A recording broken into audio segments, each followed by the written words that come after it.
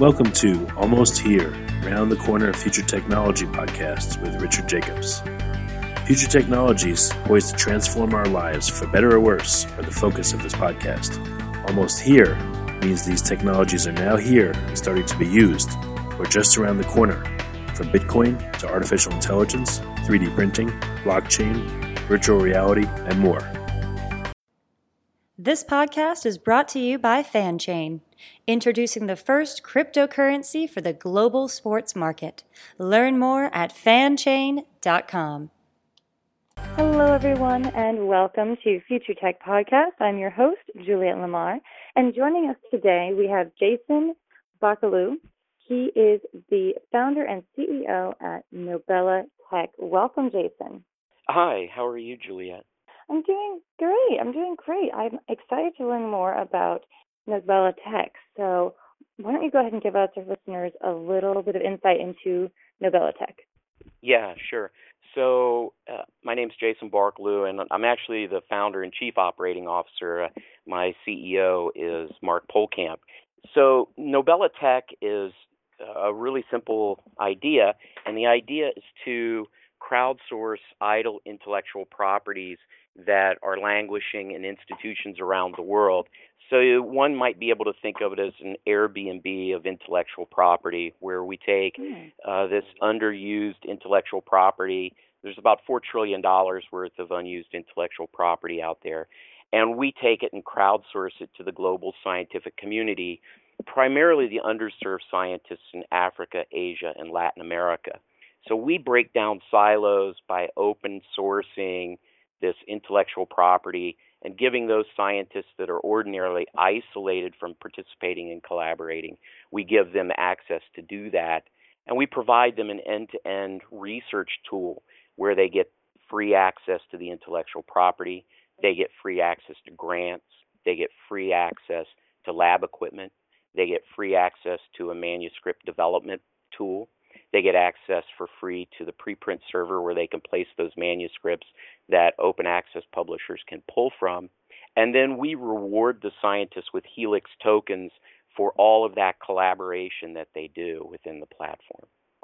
Wow. And, I think a lot of people don't realize that having an original idea and then moving forward with it in any industry is definitely difficult. But science is something that, we need to keep this momentum going when someone comes up with an idea and gives them the tools they need to bring it to fruition for so many different reasons. That's fantastic. Yeah, science is, 1676, one of the most famous scientists in the world, quoted as saying, "If I see far into the future, it's because I stand on the shoulders of giants." And that was no other than Sir Isaac Newton. And if Newton recognized that the only way science moves forward is by standing on the shoulders of the predecessing scientists, then we need to be doing that today. Unfortunately, in the West, much of the science gets locked down in silos. As a result of that and lack of communication and collaboration, many scientists are doing exactly the same studies and spending money duplicatively or triplicately, where they're doing multiple research studies in the same area, but not knowing that that's happening. So that's obviously a big problem. The other problem is because of the lack of open science, we're not only not collaborating, but we're not able to meet the needs of the underserved populations around the world because they don't get access to these things that are locked down. Generally, if you think of the pharma space, for example, those markets aren't considered big enough and rich enough to be serviced, and that's the same for many products. And when you say it's being siloed in, why are people taking these ideas and these innovations and locking them up? Do you think that is it all just money? Is that my biggest fear realized? Well, there was a major legislative act that occurred in a few years ago called Bayh-Dole. And Bayh-Dole basically told organizations that they had the right to monetize their intellectual property coming out of their research institutes and universities. And so the idea that I could get very rich by having a piece of intellectual property licensed out as an instructor or a professor is what ended up stimulating this lockdown of silos in the United States was the Bayh-Dole legislation. And I'm not saying that it's good or bad. I'm not here to make a qualitative or quantitative statement about it. Rather, just to say one of the reasons why much of the science gets locked down now in the United States is because of the Bayh-Dole legislative environment. Good. Thank you for providing that information. Some people might not be up to it with their current knowledge. So let's talk a little bit more about your solution, how you're rewarding people with your Helix token, and really your mission going forward. Right. Well, the mission obviously is to break down these silos and give these scientists the opportunity to collaborate and give them incentives economically as well as free scientific tools to do that collaboration. Again, it's also critical for me to mention again that we're really focused on the underserved scientists. Those are the ones that really need the help with grant money, lab equipment, web platform to collaborate on. That all of that has to be provided to those folks, and it's all free of charge under a Creative Commons 4.0 modified license. So everything that they do to push it forward, push that intellectual property forward, they have to freely provide that back to the community. Anybody can go out and freely commercialize any of the developments that occur, but they can't lock it down with patenting and copyright. So that's really nice because it creates a competitive environment, much like one thinks of aspirin. Bayer wins that battle with brand every day, but it doesn't prohibit anybody else from developing aspirin and bringing it to the market. So similarly, we want to see a competitive environment develop so that quality goes up and pricing goes down. So that's our mission in a nutshell, is to open up these silos and enable these scientists to move forward in an open science way. That is fantastic. So if scientists in these underserved scientific communities, they have an idea, walk us through, how they can start working with Nobela Tech to get the funding they need. Is it certain ideas that you're looking for? What stage of their idea do they need to be in, et cetera? Right. So that's a good question. So think about a piece of intellectual property that's sitting idle at, say, the Ohio State University, and say it's an advanced material. It's sitting there. Nobody's interested in licensing it. Boeing has looked at it, and Northrop Grumman's looked at it, and Raytheon's looked at it, and none of them, for whatever reason, have decided to take that advanced material innovation and license it. So it just sits there and never goes anywhere. We step in, take that intellectual property, put it on the platform, and now allow all of those scientists around the world to look at it. Now, all of a sudden, scientist in Nigeria looks at it and says, wow, I wonder if that could be used for a new solar cell. Nobody ever thought about that during the innovative process, looking towards the patenting of it. Now, all of a sudden, a researcher from an interdisciplinary perspective looks at it and says, wow, I see another application here. And that application then gets worked on by all the scientists that aggregate around that technology.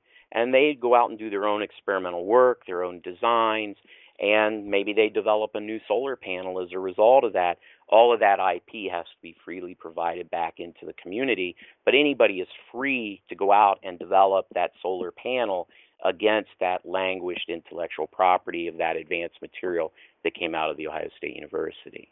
So that's fantastic, because information and learning and advancing our human existence really should be free, in my mind. I know there might be a couple different camps of thought here, but information, I believe, should always be free. It's really interesting if you think about public dollars funding research. Then it's got to turn around and be licensed out and then be charged back to the same taxpayers that originally subsidized it. Just sort of doesn't make sense. So I'm in agreement with you that the taxpayer shouldn't have to pay twice. They shouldn't have to pay once to subsidize the R&D, and then they shouldn't have to pay necessarily again for the product to be delivered. That said, we do understand that there needs to be competitive environments out there, and whether one agrees that patenting is the right way to go or not is not the argument to me. Knowledge will find its way to be free and open. We just need to figure out a way that it's protected to the innovator, that the innovator can be potentially remunerated for it. They're not altruistically doing these innovations. Some of them want to be remunerated for their invention. So some of your listeners may develop something out there, and all of a sudden, are they going to give it away for free? And they might do that in an open source model, but they may also not want to do it in an open source model. So my perspective on it is, yes, we want knowledge to get out there and free. At the same time, we need to figure out how those people that do those innovations can be remunerated for it. Absolutely. And which brings us back into, the Helix token. And so why don't you tell our listeners a little bit about the matchmaking process that happens between the producers and the consumers, and then moving into, the collaboration platform as it's affected by the Helix token. Right. So as a platform, we're taking those IP producers, the ones that have that idle intellectual property, we put it on the platform, and then we promote that to the scientists around the world who can now come in and work on it for free. So those are the consumers of the intellectual property. So that's the platform of connecting the users with the consumers, or the producers with the consumers. The Helix comes in, and what makes the Helix interesting is that in science, there are really two hallmarks in which scientists are remunerated. Number one is the getting a grant. So they complete an RFP application, a request for proposal application, and they're awarded a grant. Then they go and do all of the research that they promised to do under that RFP application, and hopefully at the end, they've got enough data that they're able to generate a publication. That publication then gives them leverage for the next grant application. If you fail to get a publication, then it's going to be more difficult for you to get a grant for your next opportunity. So that's really the scientific system as it is today. Get grant, get publication, leverage that, get new grant. And so you have this feedback cycle that occurs in which both of those things must happen. But everything that happens in between, all of the science that happens in between those 2 points currently is not rewarded. Helix can step in and provide those scientists with an opportunity to leverage the science that they're doing and be rewarded for it. So here's an example that we like to use.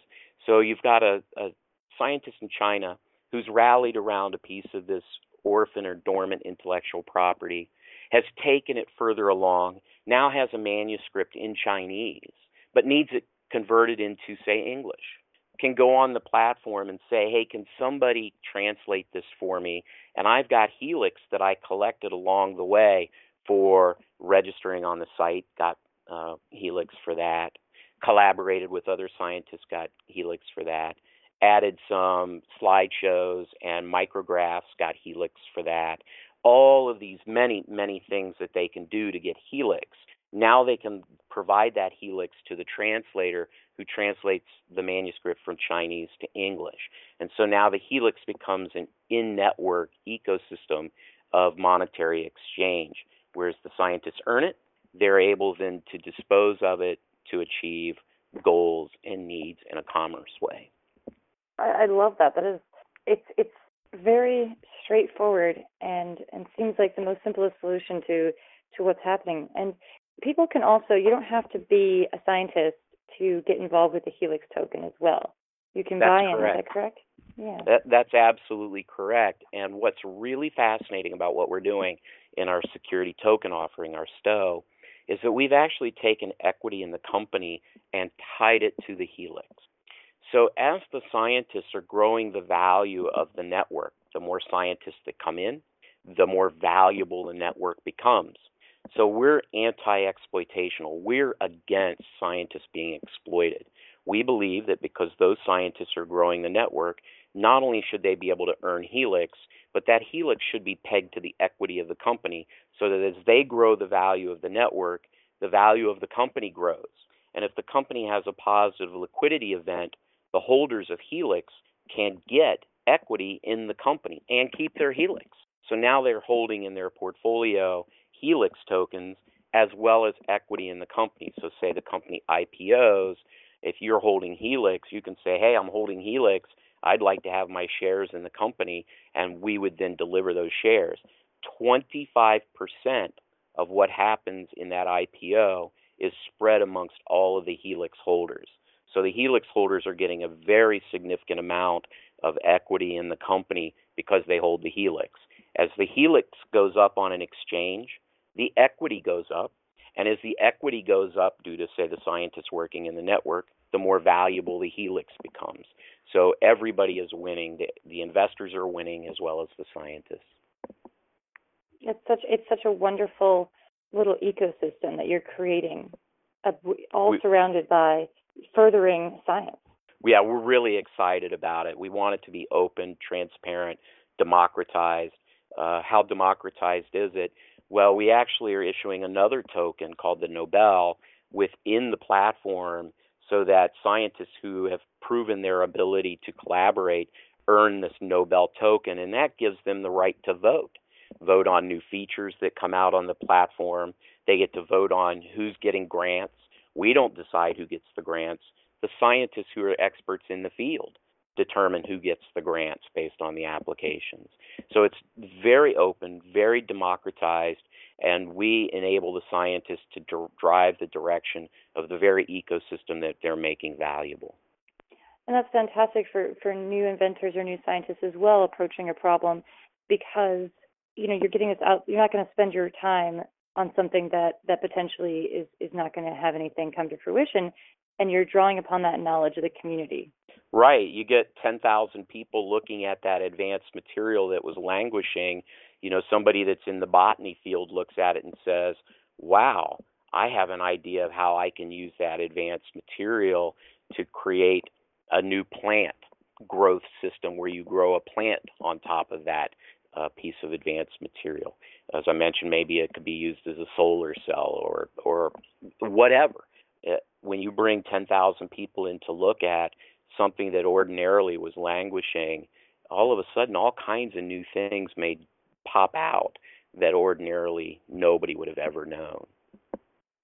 So, Jason, how did you get involved in this space? What brought you to be the founder of Nobelitech? Wow, that's tough. So, a number of years ago, I was watching the Linux movement and was really fascinated by how valuable Linux became in the marketplace, how it supplanted Microsoft very quickly in the deployments of that operating system across servers around the world. It was more stable, it was more secure, and then companies like Red Hat popped up around it, and they were able to capitalize on that open source environment. And I was fascinated by that entire movement. And I thought, wow, we have all this intellectual property languishing, as I mentioned, $4 trillion worth. Roughly 80 to 90% of a portfolio in a technology transfer officer's portfolio sits vacant and never gets licensed. 80 to 90%. That's a huge number of potentially important technologies just sitting there not going anywhere. And that could be because the technology transfer officer doesn't really know how to market it, doesn't have the expertise in the field of that piece of intellectual property. Maybe it wasn't considered a big enough market by whoever was looking at it. So there's a number of reasons why that technology may languish that has nothing to do with the quality of it. And by giving this open source environment opportunity to look at it, all of a sudden this could drive forward. So I really got excited and stimulated by the Linux open source movement and thought, man, I could really apply that over to intellectual property. What a wonderful journey. It's always nice to hear how people came about these really excellent ideas. Right. I mean, I'm very lucky. I'm surrounded, by really smart people, and those are the folks that make this engine move. I'm just the knucklehead that happened to come up with the idea. Well, it's a good one, that's for sure. What are some of the biggest things that you've learned by working in this space that you'd like to share with us? Wow, I learn every day. I would say some of the learning, as you know, we're working diligently in the Helix blockchain space, and the entire argument about ICOs versus STOs and how the U.S. SEC is looking at security tokens. We decided to take the high road. We made this decision last year that we were going to automatically make Helix a security and tie it to the equity of the company and give scientists the opportunity to realize the very value they were helping to grow. So we came into it with the idea it would be a security. What we learned along the way was there were really two options for us. One was to go a Reg D, in which only accredited investors could participate in the buying of Helix, which was against our ethos of cryptocurrency, which should be open and free to everybody. Everybody should be able to involve themselves in the cryptocurrency space. So the other alternative for us was the Regulation A. And we decided that by going Regulation A, not only could we enable accredited investors to invest, but also non-accredited investors could invest. What we didn't realize, and we've since learned the very hard lesson, is how expensive Regulation A is. A Reg D may cost you $40,000 to $60,000 to launch, which for a startup entrepreneur who's 21 working in a garage in Palo Alto may be a deal killer. That may be very difficult for that person. When you look at Reg A, you're talking $250,000 to $500,000 in order to make an open environment for non-accredited investors to buy. Well, goodness gracious, how many startups can come up with $250,000 to $500,000 to launch a company to give non-accredited investors an opportunity to play? And so we learned the hard way of how difficult it is to be democratic, how difficult it is to open it up and allow non-accredited investors to get involved. The Regulation A is essentially an IPO. All of the reporting that we have to do in order to meet the qualification of the SEC is essentially everything you have to put in for to be a fully reporting company to the SEC. It's incredibly expensive and incredibly time-consuming in order to do that. If I look back on it, if I had the opportunity to do it democratically and do the Regulation A or do the non-democratic accredited only Regulation D and S, I can't lie. It would have been a whole lot easier for us to launch the company to have done the Regulation D, Regulation S, and just simply said, well, you non-accredited investors, you can't play. So that was a really powerful learning model for us. We learn every day about intellectual property and what's important and what the scientists care about, what they're looking at for Helix. Can they use their Helix to pay their article processing charges at open access publishers? That entire ecosystem is moving and fluid every day, and we learn something new there. But I'd say the most important thing in the development of the company has been the entire Regulation A process and the cost and time that we've had to undergo in order to be democratic. But it looks like things are coming together, and that this is something that is really going to take off. So if you have a scientist or people who are interested in joining this community, what's the best way for them to connect? Well, the best way to do it is go to Nobela.tech and freely register there. We don't spam, so if you give us your email address, it remains with us until we launch the alpha version. In late August, we should have the alpha version up and running. The moment we have that up and running, we'll send a note out to those registrants that the scientific platform is now up and running and they can freely register there. And when they register, they get Helix. If they freely register, we give them Helix, especially if they use their ORCID. So if they use an ORCID, which is an identifier that scientists get for free at orcid.org, if they get that ORCID and they register, they get Helix for doing that. So just registering will provide somebody Helix. Fantastic. So it's Nobela.tech. Jason, thank you so much for taking the time to shed light on this industry and really give us your knowledge base that is coming from a wonderful place. Well, I appreciate the tough questions, Juliet. Thank you so much. Absolutely. Anytime, Jason. That is Jason Barkaloo. He is the founder at Nobela.tech. You can check them out on their website, knobella.tech. Thank you all so much for tuning in. This has been Juliet Lamar with Future Tech Podcast. This podcast is brought to you by FanChain, introducing the first cryptocurrency for the global sports market. Learn more at fanchain.com. You have been listening to Almost Here, a Around the Corner Future Technology podcast with Richard Jacobs. Subscribe to this podcast, post a review to discover more future technologies that are poised to transform our lives for better or worse, such as Bitcoin, artificial intelligence, 3D printing, blockchain, virtual reality, and more.